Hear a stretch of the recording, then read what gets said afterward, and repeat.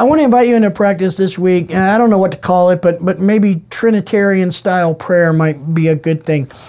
But here's what I'm talking about. I want to invite you into number one, letting God the Spirit lead your prayer life. The number two, approaching the Father with confidence, exactly the way the writer of Hebrews puts it.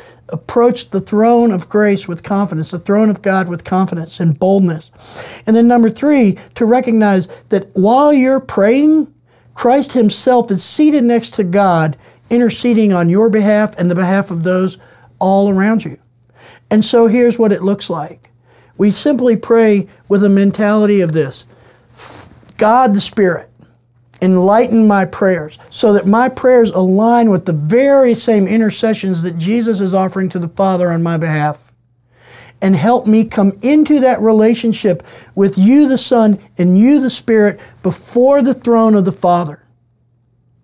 And so those prayers simply become prayers that are aware that God is a community unto himself, a community of love that he has invited me into, that the Spirit wants to give me words to pray, the same words to pray that Jesus is praying to the Father on my behalf as my intercessor, and the Father has opened the throne room, allowed me to come into the presence of who he is as a triune God, with the Spirit and the Son before the Father, and to allow my request to be made known to him.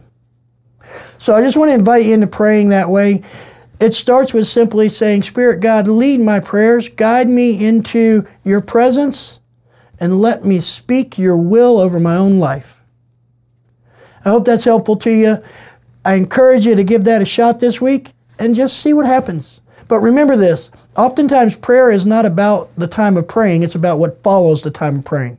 Prayer often, when we pray in a Trinitarian way, is actually equipping and preparing us to live out our in Christ life, not simply to have a time of conversation with God that ends and we move on.